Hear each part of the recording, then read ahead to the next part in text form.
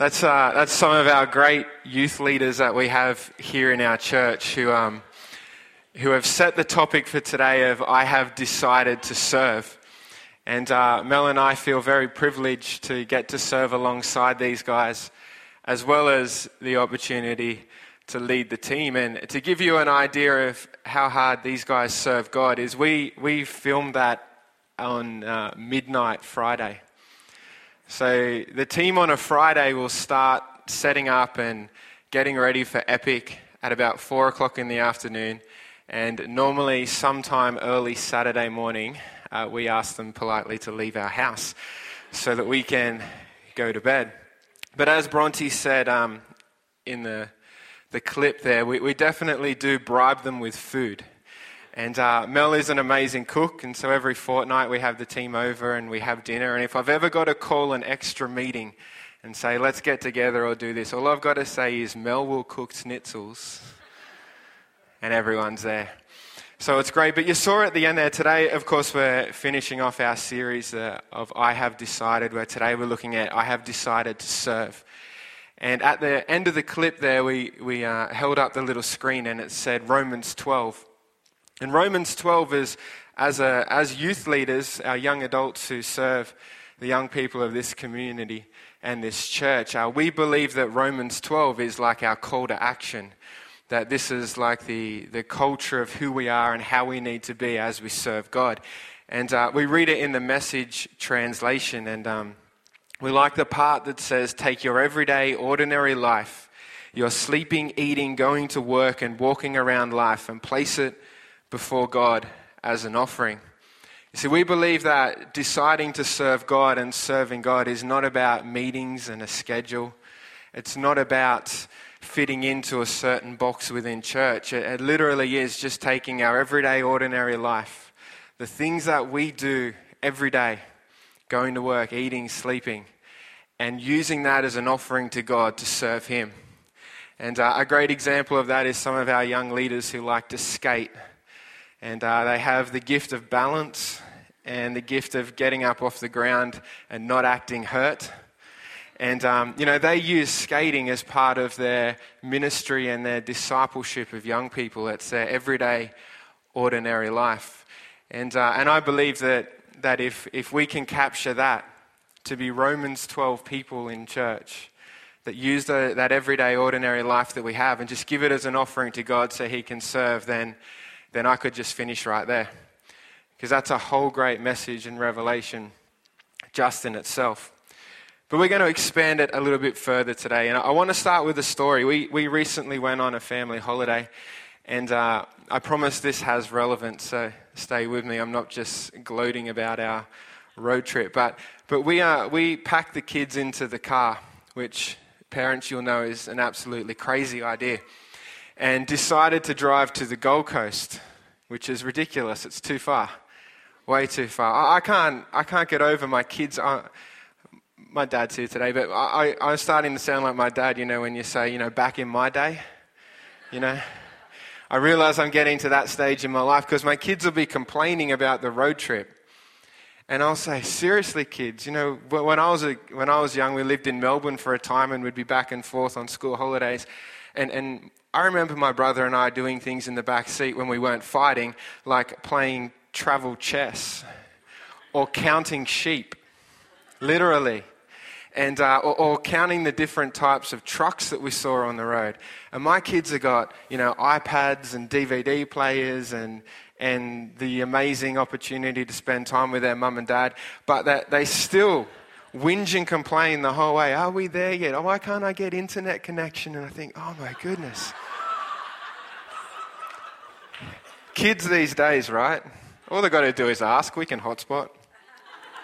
But so we went on this trip to from Newcastle to the Gold Coast, and if you're not aware, this is how far it is. It's 8 hours and 22 minutes, but it feels like about 7 weeks when you've got three. Our kids are 8, 6, and 3, so we're not even at teenagers yet. So we decided to cut the trip and do it over 2 days. So the first night we stayed in Lismore.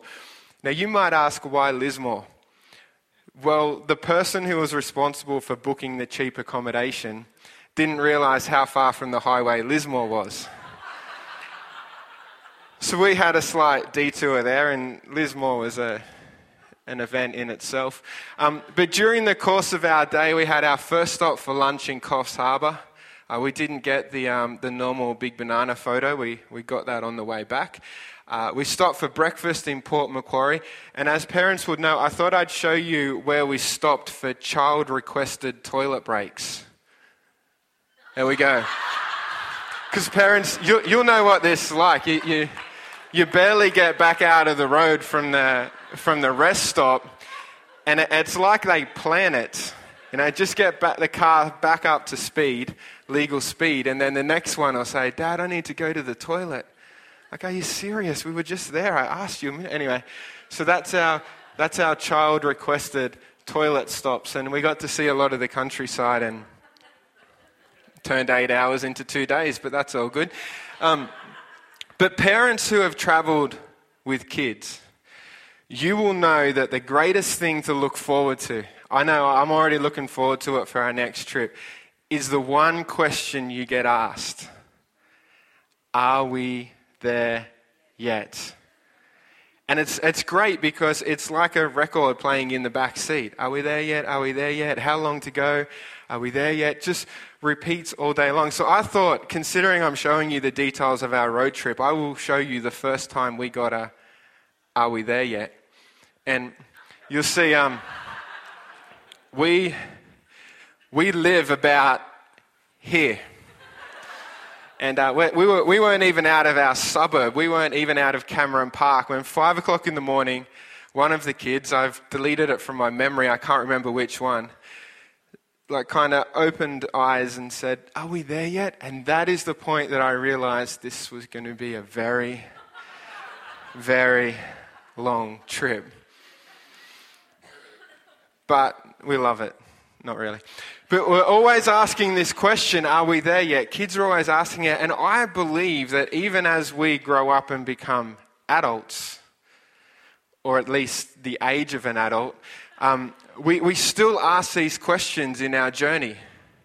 It might not be the journey of a road trip to the Gold Coast to experience theme parks and amazing rainy days that you always seem to get on holidays, but we always are still asking ourselves this question, are we there yet?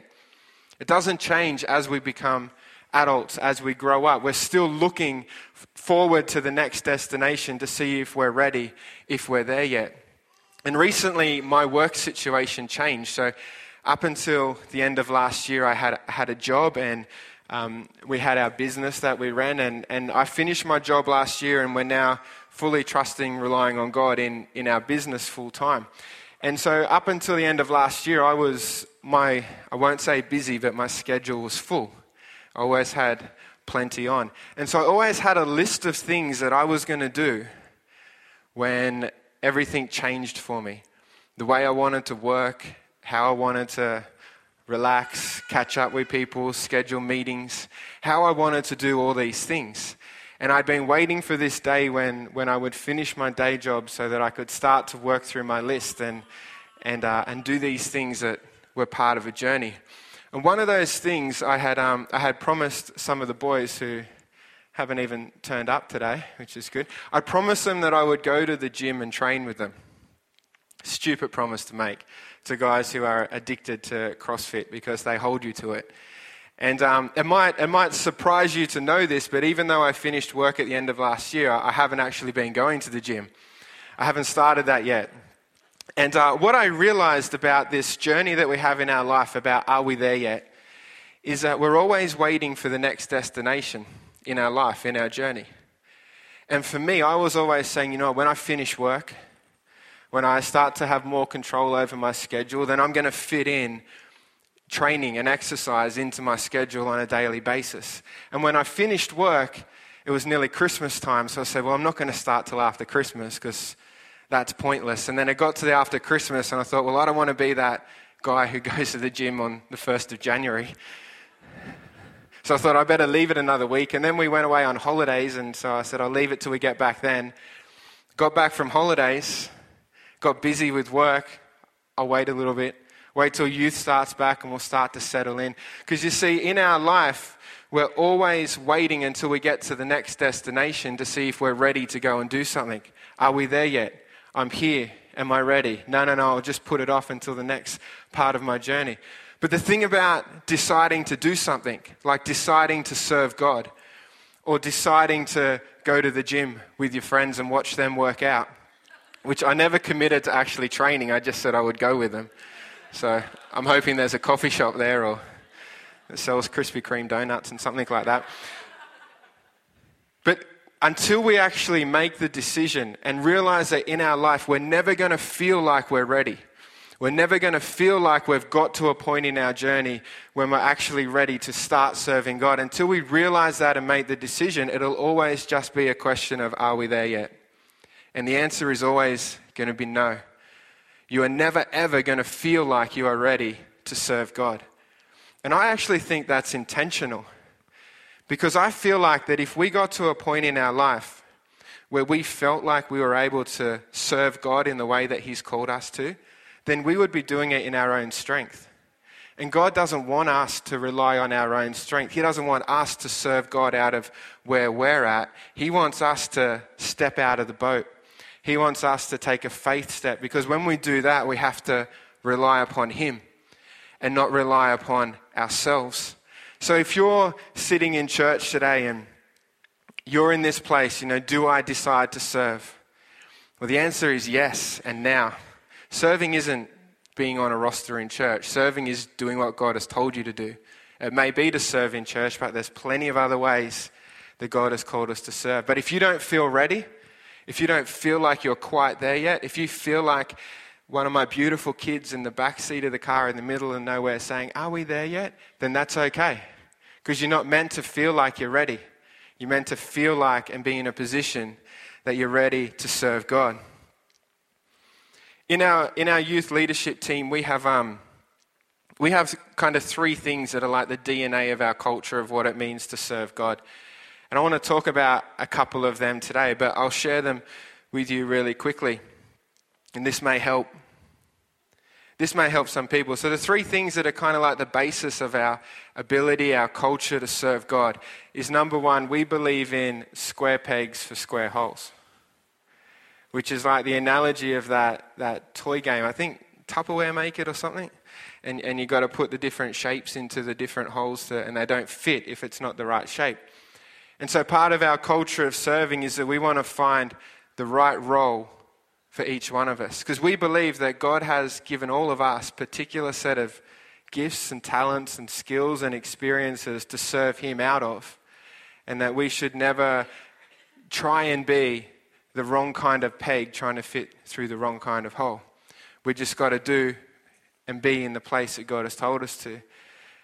The second one that we have is that we believe that we all have a capacity of what Jesus wants us to reach. That we all have a dream and a goal and a strategy that He's given us to serving Him, and we have to reach that capacity. We talk about the gift of the talents. We want to be 5 talent people who use everything that God's given us, that we multiply it and make more out of it and not just bury it in the ground like that old servant. And number 3, and this is probably my favorite, is that we believe that we are placed in the kingdom for a time such as this. The story of Esther, positioned in the palace for that particular moment to be used by God. And we believe that, and we will say that it doesn't matter how you ended up in youth leadership or how you ended up serving God, whether you were asked, whether you were convinced, whether you had your arm twisted, whether, like Joel said about Jason, we just desperately begged him to come and help us. He's an amazing guy to have on our team. We love him. But we don't believe that anyone is there by chance. We believe that we're positioned there by God to fulfill His strategy for North Lakes and the young people of our community. So they're the 3 things that we look at. And I want to talk about a couple of those today as we look at this, the final week in our series of I Have Decided to Serve. And I want to read from John chapter 21. If you have your Bibles or if you're taking notes, or it will be on the screen. Thanks to our boys up the top there. But my prayer today is that this passage is like revelation to you. I hope that this message today just isn't words. It just doesn't tickle your ears and make you feel nice, or that you're wishing that it was over. But I just pray that this passage, this story of Jesus' life in this part, appearing to the disciples, was something that meant so much to me when it was revealed to me about serving God. So much so that it really changed my life and my perception and my decision in how I serve God and how I do that. And this story is the last chapter in John. And it's a time when Jesus had been crucified, he'd been resurrected, he'd met the disciples a couple of times. And we kind of join the story there when I imagine that the disciples are sitting around in a room just waiting for something to happen.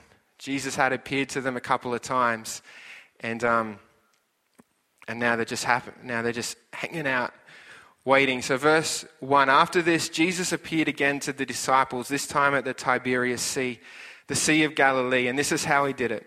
Simon Peter, Thomas, nicknamed the twin, Nathanael from Cana in Galilee, the brothers Zebedee, and 2 other disciples were together, just hanging out in a room. Think about this. You'd spent a few years with Jesus, being discipled by Jesus himself. He'd promised you and told you all these prophecies of the future, of the kingdom coming. Imagine the life that these guys had dreamed for serving God. Imagine the passion that had been inside of them at the time when they saw things that he had said come to pass, when he had been crucified, when he had been resurrected, when he rose again. And suddenly, these guys just find themselves hanging out in a room, playing cards, Xbox, something. They've got this passion inside them. They've got this vision that life would be completely different serving God. That it wasn't meant to look like this. The kingdom of God was supposed to come to Jerusalem. Something amazing was supposed to happen. And all of a sudden, they're just sitting around twiddling their thumbs. I want to ask you this morning, it's a question for all of us. Have you ever served God? Have you ever responded to the call of God?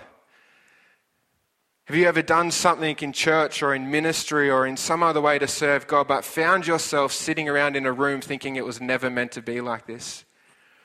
I had visions, I had dreams. People had prophesied great things over my life. Leadership had said things to me, but here I am sitting around in a room. Not the way that it was meant to be. I can imagine this is exactly how the disciples felt after all that time with Jesus, hearing the incredible things that he had said would come to pass. And here they are playing Xbox. So Peter says what many a man have said. I'm going fishing. I would never say that. Because fishing for me has very little to do with fish. Has a lot to do with casting and getting bait all over my fingers, and very little to do with, I very rarely see a fish on the rare chance that I go fishing. But what we've got to understand about Peter is this wasn't just a recreational activity for him to make this decision. He wasn't just saying, you know what, I'm a bit bored. Let's throw the tinny in the water and head out, dodge sharks and catch some fish. You see, he was, before he was a disciple, he was a fisherman. So his decision right here, in a time of deciding to serve God or not, was not about filling in time and going fishing. He was actually deciding to go back to the way things were. He was actually saying, you know what? My life hasn't ended up the way I thought it would be. Serving God isn't all that I was promised, that I thought it was going to be. So I'm going to go back to the thing that I know. I'm going to go back to the thing that I used to do because I've tried it and it hasn't worked out. Have I ever been in a position where you not only served God and didn't find that it was the way that you thought it was going to be, but you thought, you know what, it's easier for me just to go back to the way that it used to be. And this is what Peter did. So just like men will do, the rest of them replied, we're going with you. We'll go and catch some fish. So they went out and got in the boat. They caught nothing that night. And when the sun came up, Jesus was standing on the beach, but they didn't recognize him. Jesus spoke to them. Good morning. Did you catch anything for breakfast? Now, just a tangent. Don't ever say that to a guy who's been fishing all night and hasn't caught anything. Like if I fish for 10 minutes and someone says that to me, I'm going to really have to center myself before I respond. But let alone if I had been fishing all night long and hadn't caught a single thing. Don't come rocking up to me with your smiley face and ask me if I've got anything for breakfast. Anyway, back on. Did you catch anything for breakfast? They answered very politely, no. He said, throw the net off the right side of the boat and see what happens. Anyone who fishes here, do you love advice from carpenters? Do you love spending a whole night fishing and then have some guy turned up who's done nothing in his life except eat fish? Tell you what, why don't you, try a different lure? Have you tried throwing out over there? Just me? That's why I don't fish. But I want to think about what was going through these guys' heads. These men were fishermen. They were adults before they became disciples of Christ. This was their career. Not only that, the culture, the where they were in the world meant that their fathers were most probably fishermen. Their grandfathers, their brothers, their uncles, everybody they knew was fishing.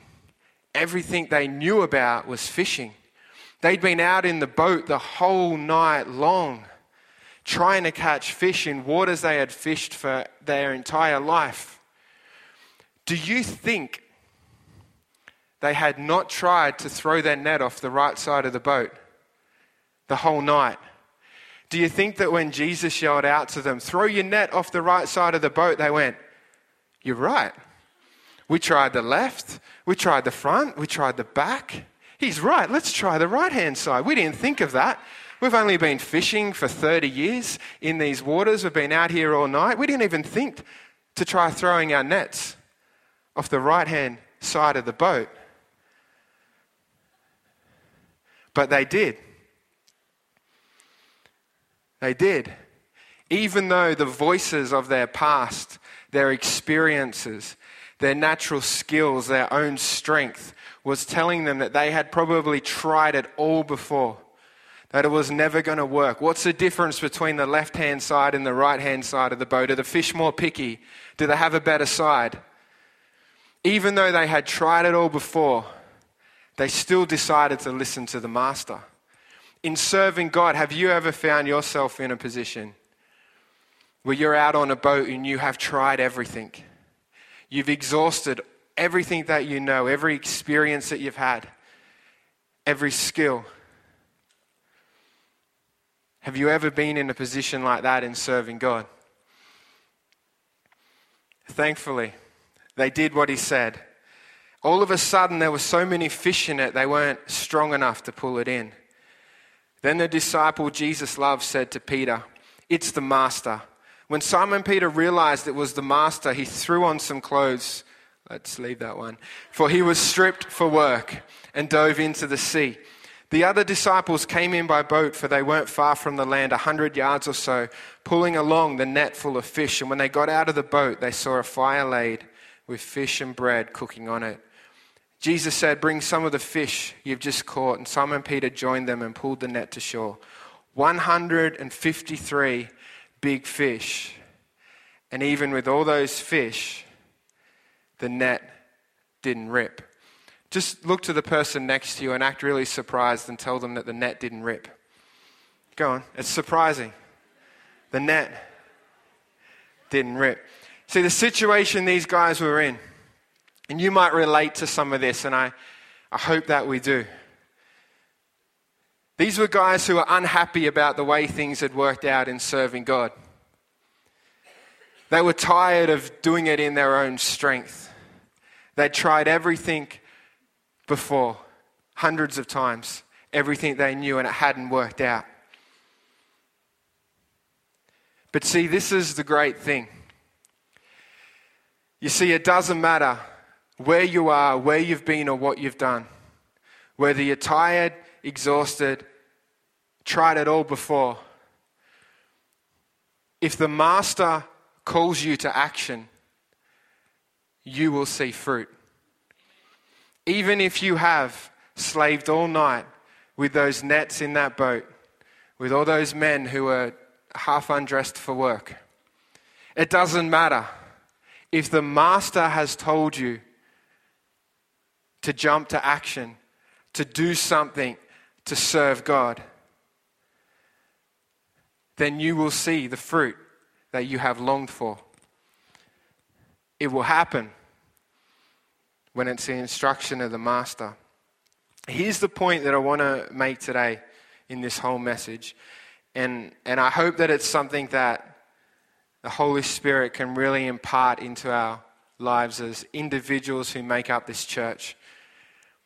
Because this is the greatest revelation about serving God that I've had in my few short years. You see, the Gospel of John was written about 90 AD. That would mean it was written about 60 years after this event even happened. It wasn't a dialogue on the day. The author didn't go home and write what happened. He wrote it in a few series, they believe, but around 90 AD, 60 years after this happened. And so that made me consider the importance of the details that were put into this message, recorded in the scripture. It didn't just say they caught a lot of fish that day and it was great. They were actually 60 years after the event, still specific that 153, not about 150, not what a fisherman would say and really say, 300. But they were so specific, 153 large fish, yet the net did not break. And I had to spend time thinking about that. And what I realized is that the author was writing this in the context and to people who understand fishing. It was a way of life. Every family would have or know of fishermen. Every fisherman would be generational in their career to do that. Everybody who the author thought would read this assumed that they would know everything about fishing. It'd be like if in Newcastle they were writing about coal mining or about surfing or about football. You don't have to be a football player to know that if I told you that the score was 200-3, then you know it was a pretty interesting game. You know that it was something significant. You don't have to be a footballer to know that, but the author must have assumed that we would all know fishing. Because for us, 153 large fish that didn't break a net is just a story in the Bible, right? We don't know about fishing. I don't know how many fish it would take to break a net. But I do know that on this day, 153 large fish did not break a net. And that made me realize something. And this is what I pray that we catch as a church. Is that it was important to record it because everybody in Galilee at that time must have been talking because they knew that any other time, on any other given day, 153 large fish must surely break nets, must surely tear them to shreds. It must have been known that it was impossible for a fisherman to bring in 153 fish without a net being damaged. But there's something that was different about this day.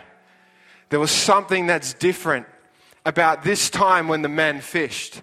It was that the Master instructed them. And you see, this is the greatest thing that I believe we can catch. No pun intended. This is the greatest thing that I believe we can catch today about serving God. And it's this: if the Master calls you to action, if the Master says, throw your nets on the other side of the boat, regardless of where you feel you are on the journey, regardless of if you're asking the question, am I there yet? Regardless if you are a broken vessel, restored back to life. Regardless of your skills, your education, where you are, where you've been, it doesn't matter. If the Master calls you to action and tells you to do something, you have the capacity to do it without your nets being torn. And you see, that point alone makes every excuse that we have completely invalid. I don't have time. I'm waiting till my kids grow up. I don't have a spare night in the week to do something that God's called me to do. I don't have the skills. I haven't been a Christian long enough. I'm barely out of Cameron Park and I'm asking, am I there yet? How can I serve God? All your excuses are invalid with respect. Because if the Master says to you, throw your net on the right-hand side of the boat, He knows better than you do. He knows better than I do the capacity of what your net can handle. And you will drag in 153 large fish, more than you ever thought that you could catch, more than the voices in your past, the people standing on the beach will be surprised, because if the Master calls you to action, you have the capacity within you. There's no excuse that is valid anymore. Because if He calls you from the beach and says, I want you to go and serve here, I want you to go and serve there, it is not for us to decide whether our nets can handle it. Because Jesus said in John chapter 10:10 that He didn't come to destroy life. He didn't come to destroy nets. I love the message. He came to give you a life better than you could ever dream of. And the Master would not instruct you from the beach to throw your nets if it was going to destroy your life. He knows that listening to Him is the greatest thing you can do, because you already have the capacity to achieve every dream that He's put in your heart. We talked about this as youth leaders last year, because we came to the realization that every dream in our heart, every strategy that God's given us, every goal that's come from God, that He would not have given it to our team if we didn't have the capacity in our nets to handle it.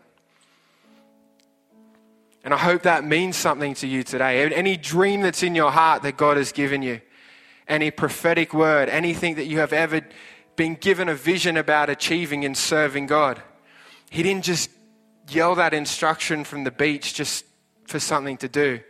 He yelled it to you and gave it to you because He knew that your nets would not break. You might feel inadequate. You might feel like you can't do it. That's not what He sees. He sees the capacity that you have.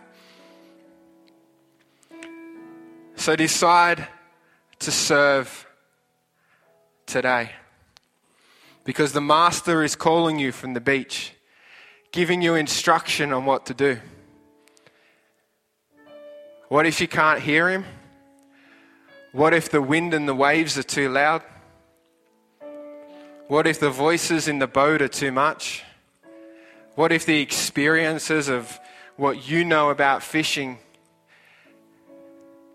are louder than the voice of the Master? Well, it's easy. You just got to row a bit closer to the beach. You just got to get a bit closer to the Master. Because the Master is always going to be telling you to throw your nets. He's never standing there quiet. He's always waiting for us to decide to serve Him. If you can't hear His voice, if you don't know what to do, you got to row a little bit closer. You have to decide to pray, decide to worship, decide to read, decide to tell others. And when you decide to do those 4 things, you will be so close to the Master that you will hear the instruction of how to serve. I'll get the band to join me on stage. I want to finish by looking at Romans 12 again. The absolute call to action for serving God.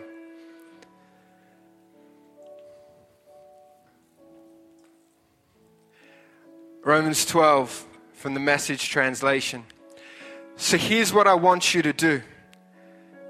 God helping you. Take your everyday, ordinary life, your sleeping, eating, going to work and walking around life. and place it before God as an offering. Embracing what God does for you is the best thing you can do for Him. Don't become so well adjusted to your culture that you fit into it without even thinking. Instead, fix your attention on God. Row the boat a little closer, because you'll be changed from the inside out. That's interesting.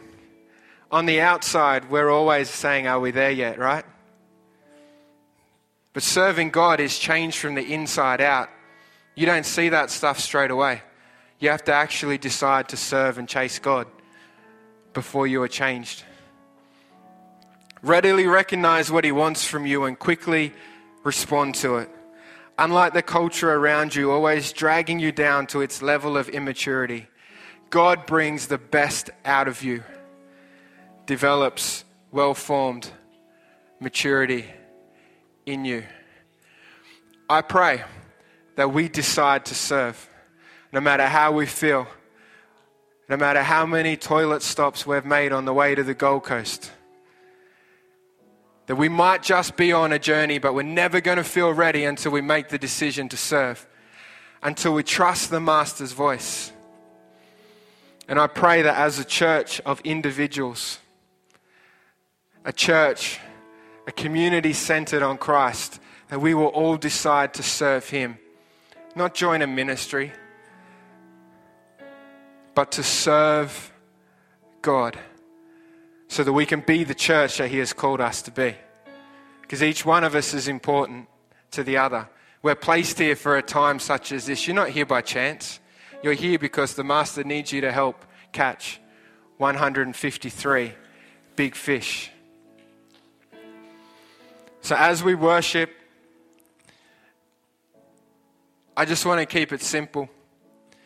And we're going to sing a great worship song. And so why don't we stand up? And if you can't hear the Master's voice, if you need to row a little bit closer, then I encourage you, come down the front and our church leaders will pray for you. But let's pray, let's worship, let's press into God. Let's hear the Master's voice. Let's quickly respond to what He asks of us, so we can see those 153 big fish brought to the beach without anyone's net being broken. Let me pray. Lord, we thank You that You have called us to great things, that You have gifted us in ways to serve You that are unique to ourselves, that You have positioned us in this community for this time for Your kingdom, Lord. And I pray that as a church we will decide to serve, that we will listen to the Master's voice, that we will trust Your voice and not the voice of our past or our experiences or the people around us, but we would trust in You, Lord, that we would see great fruit, that in choosing to serve we would become a church that advances Your kingdom, that builds Your church and changes this culture. And Lord, we pray that You keep us rowing close so that we can hear Your voice. We thank You, Lord. Amen.